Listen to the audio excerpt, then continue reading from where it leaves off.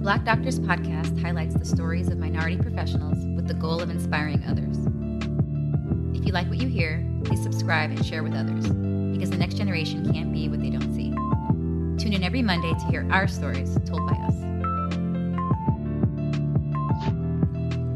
Hello and welcome back to the Black Doctors podcast. Today I'm privileged to be speaking with Dr. Jason Campbell, the TikTok doc, as some may know him. He is an anesthesiology resident physician, and so glad he's able to come on the show and speak with us. Dr. Bradley, hey, my man, really appreciate you having me. I'm excited for what we're going to discuss today. Awesome. And of course, your specialty is near and dear to my heart. I was in your shoes not too long ago, but why don't you tell them, what is life like as a resident anesthesiologist? Sure. Well, as a resident anesthesiologist, in the grand scheme of things, I'm training to be a staff anesthesiologist one day, to be faculty in the world of academia and in academic medicine one day. For me, I want to be a pediatric anesthesiologist, so that's going to be a fellowship that I'll complete after my residency training. And right now it's somewhere between 6:30 a.m. to 5 p.m. Give or take every day, taking care of patients in the operative experience. And so that can mean in the perioperative arena. So before a surgery, make sure they're safe, comfortable, they understand what the next few minutes or hours is going to entail, and how we're going to keep them safe during surgery or in the intraoperative arena, and then post-op, making sure their nausea is controlled if they have any, and other things like that. Pain obviously being a big one, and so it's really a very specialty, as unique as that may be, and definitely something that I treasure and never take for granted. And you're in your CA2 year? That's correct. So yeah, I'm post-grad year 3, or my clinical anesthesia year 2. And then, as I recall, that's the year you're doing a lot of different subspecialty work. So kind of what areas are you rotating through this year? That's right, yes. So this year, we get a chance to go through most of our subspecialty work. So that'll be everything from obstetric anesthesiology to pediatric to cardiac anesthesiology. We'll do cases that focus on neuro anesthesiology as well. And then, of course, we have our adult pain, both acute and chronic.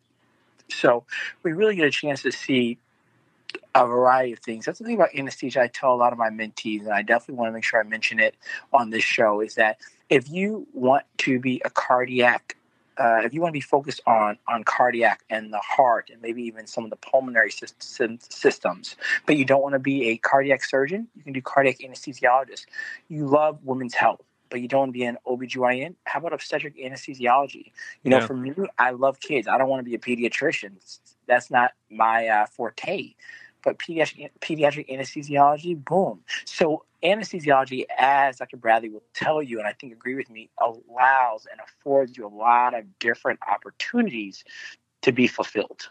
I must say, you left out my pride and joy, the intensive care unit. Man, the ICU, there's not a better way to get to be an intensivist and to get to critical care medicine than going through anesthesiology, because then when it comes to the lines and all the different skills that one would need, you've actually done a lot of them in your anesthesiology training. So those become second nature as far as doing those procedures and stuff. So yeah, I think that's another one that's obviously huge. Yeah, it's definitely a bit of an acquired taste, I guess. Oh, to say the least. Speaking of ICU, though, especially with this COVID-19 pandemic that we've had, how has that affected your training as a resident? I was telling someone this, that with COVID, it became that you weren't just the physician there to provide sedation or provide some form of anesthesia to safely get a patient through surgery, but you became the friend, the loved one, the family member to hold their hand, to ensure that their blanket was warm enough, just to do the little things. Because there was a time there, like I know some institutions still are under this, where patients were not allowed to have anyone in the hospital. Mm-hmm. So remember so that was what was so unique. So it wasn't just about, protecting ourselves and protecting the patients. Of course, yes, N95 mask or other things of that nature, but really about this idea of being there for someone and just realizing that it's more than just the degree. it's more than just what you're going to do for them while they're asleep, but how are you going to get them into that space feeling comfortable and trusting you? Yeah, it's good. I had not heard that perspective before, and thanks for sharing, and thanks for all you're doing. Hey, my pleasure. Yeah, I mean, I think that, with my writing and with other things like that, I just always try to reflect on every day and reflect on how it is that interactions, how I see others, how others see me. So let's go back in time a little bit. When did you decide to become a physician? How old were you? I always tell people when you decide that you want to and when you decide that you have what it takes to, may be the same year or it may be different. So Yeah. one and two high school. I was somewhere between, I would say, 15, 16, decided that I had what it would take to really fulfill this dream. Oh, that was definitely probably during my master's degree, when I was procuring my master's in physiology from George Mason and Georgetown universities. And that is when I was 23. Hmm. So definitely almost a decade of difference, and as I tell people, Wow. be patient with yourself. We're not always the age that we need to be to accomplish the goals and the dreams that we have for ourselves.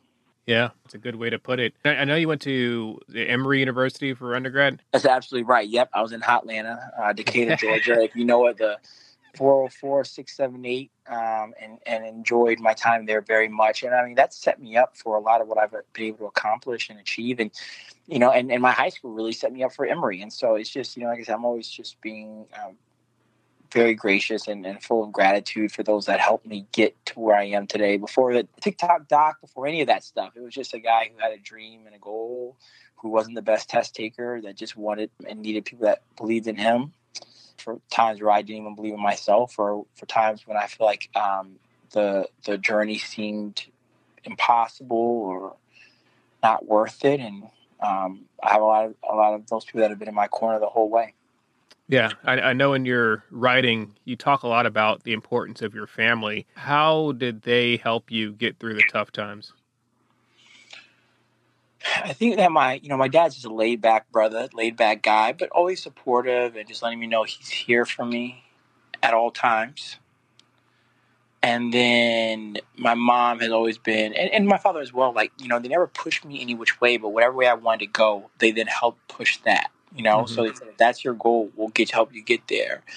Whether that was tutors or helping me find a mentor, like my advisor from Georgetown, my mom said, hey, my son's got a lot of energy. If you can just help him curtail it, I think it can be something really special, and so little things like that, definitely a blessing to have parents like that.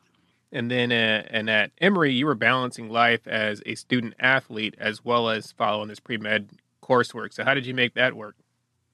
Yeah, and so you know what? This is a great point, that when I was at Emory, one thing that I realized looking back is that I just realized, and it all worked out, but it's important when you're a mentor to look back at what you would have done differently or what you could have done better, so you can help those maybe avoid some pitfalls or some things that I succumbed to.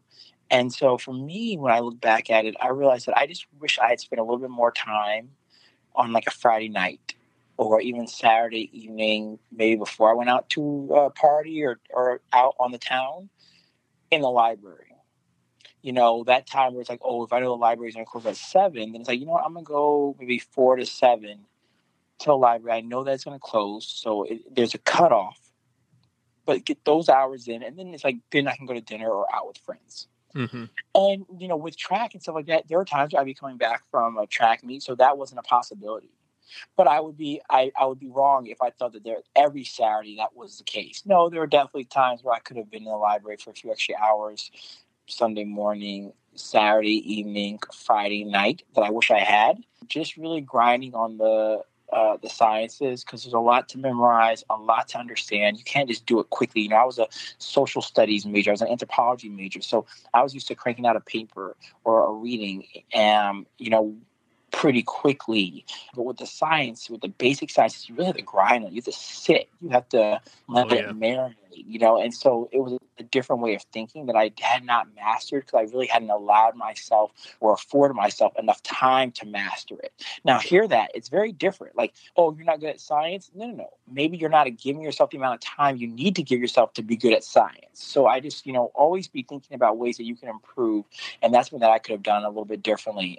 But balancing was definitely not easy, but it definitely got me ready for the real world and for being a good clinical physician and doing things outside of the hospital that I want to do for my own mental health and for society. That's awesome. The self-realization that even though, you turned out okay, but you're saying there's still a lot of stuff you could have done, or there's still some things you could have done differently. It's great.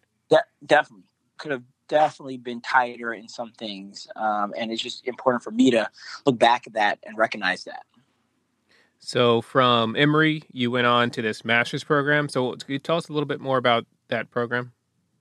Absolutely, yeah. So from Emory, I actually went and did a one-year program, AmeriCorps program called City Year. After City Year, City Year was when I was in a public school, a public high school across the city in D.C., in Northeast D.C., where my father grew up and close to where my mother grew up, and got a chance to work with those students, mentoring them and focusing on their life. Because in medicine, we are so focused on ourselves, and you have to be to a certain extent to be successful. So I took this year to be able to focus on others. I did not know that was necessarily what was going to come from it, but it was one of those situations where I went to teach them, and they ended up teaching me a lot about life and myself. And so after that AmeriCorps year, then I did this master's in physiology. It's the G Squared program with George Mason in Georgetown, where I did 9 months at George Mason's campus and then the last 3 months at Georgetown University. Mm-hmm. And my ultimate degree says Georgetown University on it. And so, this is a program, doing histology, biochemistry, pathophysiology, just these upper level science courses that I knew I would need to do well on to be a strong medical student, but also to show like, hey, I had some weakness in my undergraduate sciences, but that's not the trend here, So I didn't retake my undergraduate science courses. I took these upper level ones, did well in them. I think I got a 3.5 and said, boom, I'm ready for this. I know what it takes. Boom. There it is.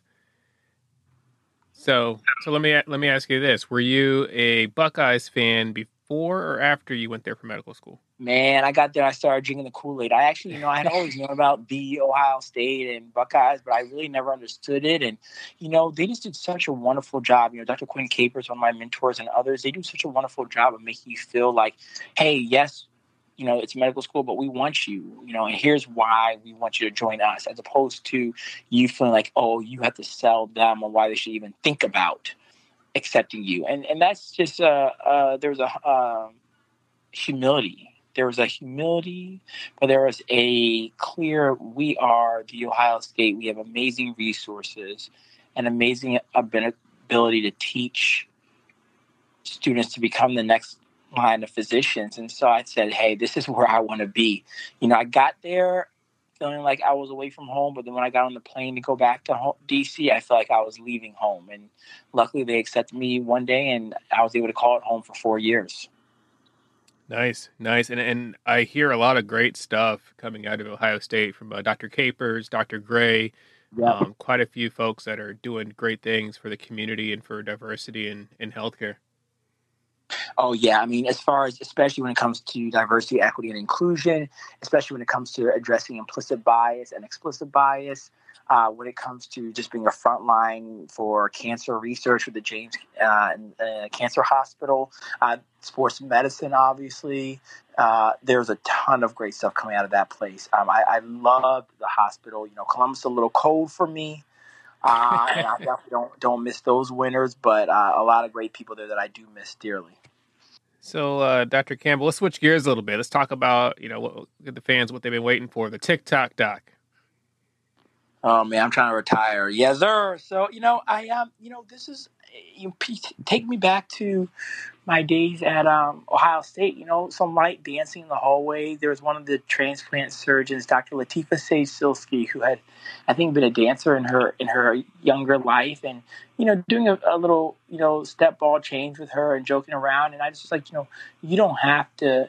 You can take your job seriously, but you don't have to take yourself too seriously. And she showed me that first and foremost, and I was like, that's how I want to be. And so, get out here and we're in Oregon, and I'm just doing a little dancing and trying to relate back to the Black youth. And COVID comes up, and next thing you know, people are like, "Oh, this is kind of cute," and you're in the hospital, and doctors with some rhythm or whatever's going on there, or some without rhythm. And so it was really just right place, right time, and very gracious by the accolades and honors. But it was just a moment to have a little reprieve, a little smile after countless hours and long days. Yeah, so with TikTok, so how do you decide what you post? Because obviously, being in residency, you've got your program looking over your shoulder and your attendings and all that. So I'm sure you had to be somewhat intentional on the content that you create. How did you navigate that? Yeah, I mean, always. I mean, gosh, how many TikTok songs are either lewd in their language or their insinuations or curse words? I mean, so obviously, definitely picking language that was clean as far as the words go, things that were tasteful, and that's kind of always been my MO. Just things that a 7-year-old could look at and smile, your grandma could watch and sing along with, and that's always been what I've thought about. And yeah, that means that there are a lot of dances I don't do, and I definitely don't post them on a public forum. But that's part of the gig. It's just realizing what you stand for and making sure that it's in alignment with who you are and who you want the world to see. I tell you what, we'll start this TikTok OnlyFans, and you can put the other content there. Hey, shoot, you try to get brother caught up. I love it though. No, it's all great. We'll donate the proceeds to charity. Yeah, there you go. There you go. But seriously, so with your residency schedule, how did you coordinate making the content? And then there was quite a few interviews that you ended up doing. How did you get the time to do all that? Yeah, I mean, it is really lucked out. Some of that stuff was definitely, with everything was with the support of the hospital and my program. But I think it was just kind of making sure that, like, hey, like, you don't want this to infringe on patient care. You don't want this to infringe on the reason that you're there. Everything else is extra, and I think it's always reminding myself that and knowing that, and as I move forward, it's like patient care, safety number one. Mm-hmm. Anything else is great, as long as it's not detracting from that. But if anything, interviews and stuff like that comes in that way, then you got to just kind of abort. And so that was my mentality, and that's what I did. And it was a busy April, to say the least. But it was nice. It was worth it, and yeah. Yeah, well, I mean, the country thanks to you, obviously, right? You did a great job of navigating that platform, as evidenced by your appearance on the People's Choice Awards. You were on the Doctor's TV show, as well as multiple news channels. Oh my God, for a little bit there, like every week I was seeing you on what, Good Morning America, all the above. You're like this guy, yeah. No, huge blessing, something that I'll never forget. Who knows where life will take me, but that was definitely a time that I will always cherish for sure. Awesome. But I know throughout it all, you still brought your TikTok message back to, you had a quote that you kept saying that it wasn't about the dancing, it was about something more. What was that saying? Yeah, for me, it was about the chance to reach back to specifically those who look like me, younger boys of color, that know that, hey, I know I can bust a move on the dance floor. I know that I have the moves. I can get jiggy with it. Well, you also can be a physician. You also could be an anesthesiologist when you're a pediatric anesthesiologist. You can be a pediatric neuroanesthesiologist. It's just opening up their minds to know that you are more than an athlete. You're more than what society tells you sometimes, or maybe all the time. Let me not sugarcoat that. And so that's what it was always about. And that's something that people didn't get then. Some won't get that now. But I know that those that I'm trying to reach, that deliver that message to, that they'll understand. Awesome. And that brings us to the writing and the blogging that you do, because you've been writing for quite a while. and you've gotten published in quite a few newspapers and journals. What's your main goal with the pieces that you write? Where does it come from? Yeah, I think it all comes from things that, from point of views, articles, messages that are near and dear to myself. I do not jump on something that that's a fancy theme that others would care about. But if it's not something that I feel very passionate about, I'm not even going to put my pen down. So it's always something that has, there's been some reflection, whether while I was out on my run, or walking to the hospital, that I'm like, you know what, this is a topic that I really, really need to hit on, and so that's where it starts. And so, Black men in medicine or in America, societal issues, race, more than an athlete, just themes that have always been important to me, or themes that I've lived. Lived experiences are so easy to write about. Well, easier, if you will. Mm-hmm. And then I just realized that I had a God-given talent to be able to put some of this stuff down on paper in a way that people could relate to it and desiring to read it. And I said, well, let's not waste that talent, and let's see where it goes. And so that's kind of where it came up. And so, jcofthedc.blog is where you can find my articles, or www.drjcofthedc.com. That's drjcofthedc.com. And, I'm going to keep writing, and I haven't put out a piece recently, but I'm thinking about, as we move into 2021, I'm thinking, what are some things that we need to tell each other, or things to look forward to, or things that we want to accomplish? Because you got to remember, 2021 is not all of a sudden just going to be a brand new mural when, when we just splash paint all over the mural of 2020. We need to clean it. We need to repaint it. It's going to take effort. We have to know that we are going to have to put a lot of work into making 2021 what we want it to be. Oh, that's incredible. I was going to ask you, as we head into this new year, what do you see it bringing for yourself, for society? I know 2020 was rough, obviously, for a lot of us. What do you see in the horizon for this new year? That's a great question. What would you like to see? Let me put it that way. Yeah. Definitely trying to, work and navigate and figure out what a pediatric anesthesiology fellowship is going to look like. I think trying to figure out, is this going to be a time where I start to look to move back closer to home, closer to the East Coast, closer to Washington, D.C. I think that this is going to be a time where I am going to look to just make sure that I'm becoming the strongest anesthesiologist that I can be in my training, and really putting my foot down there, and allowing myself to write some, but really to focus more on becoming a better writer, writing more efficiently. I just got a book for Christmas, The Writing Tools, looking at different ways that you can create greater emphasis from sentence to sentence, making sure that paragraphs don't have any unwasted words. Everything's just concise. I think I'm trying to live my life like that. I keep it simple, but really, enthusiasm. Don't waste energy or effort. Really put everything forward. And so that's what I'm looking for 2021. How about you? I know you're the question asker, but I thought I was...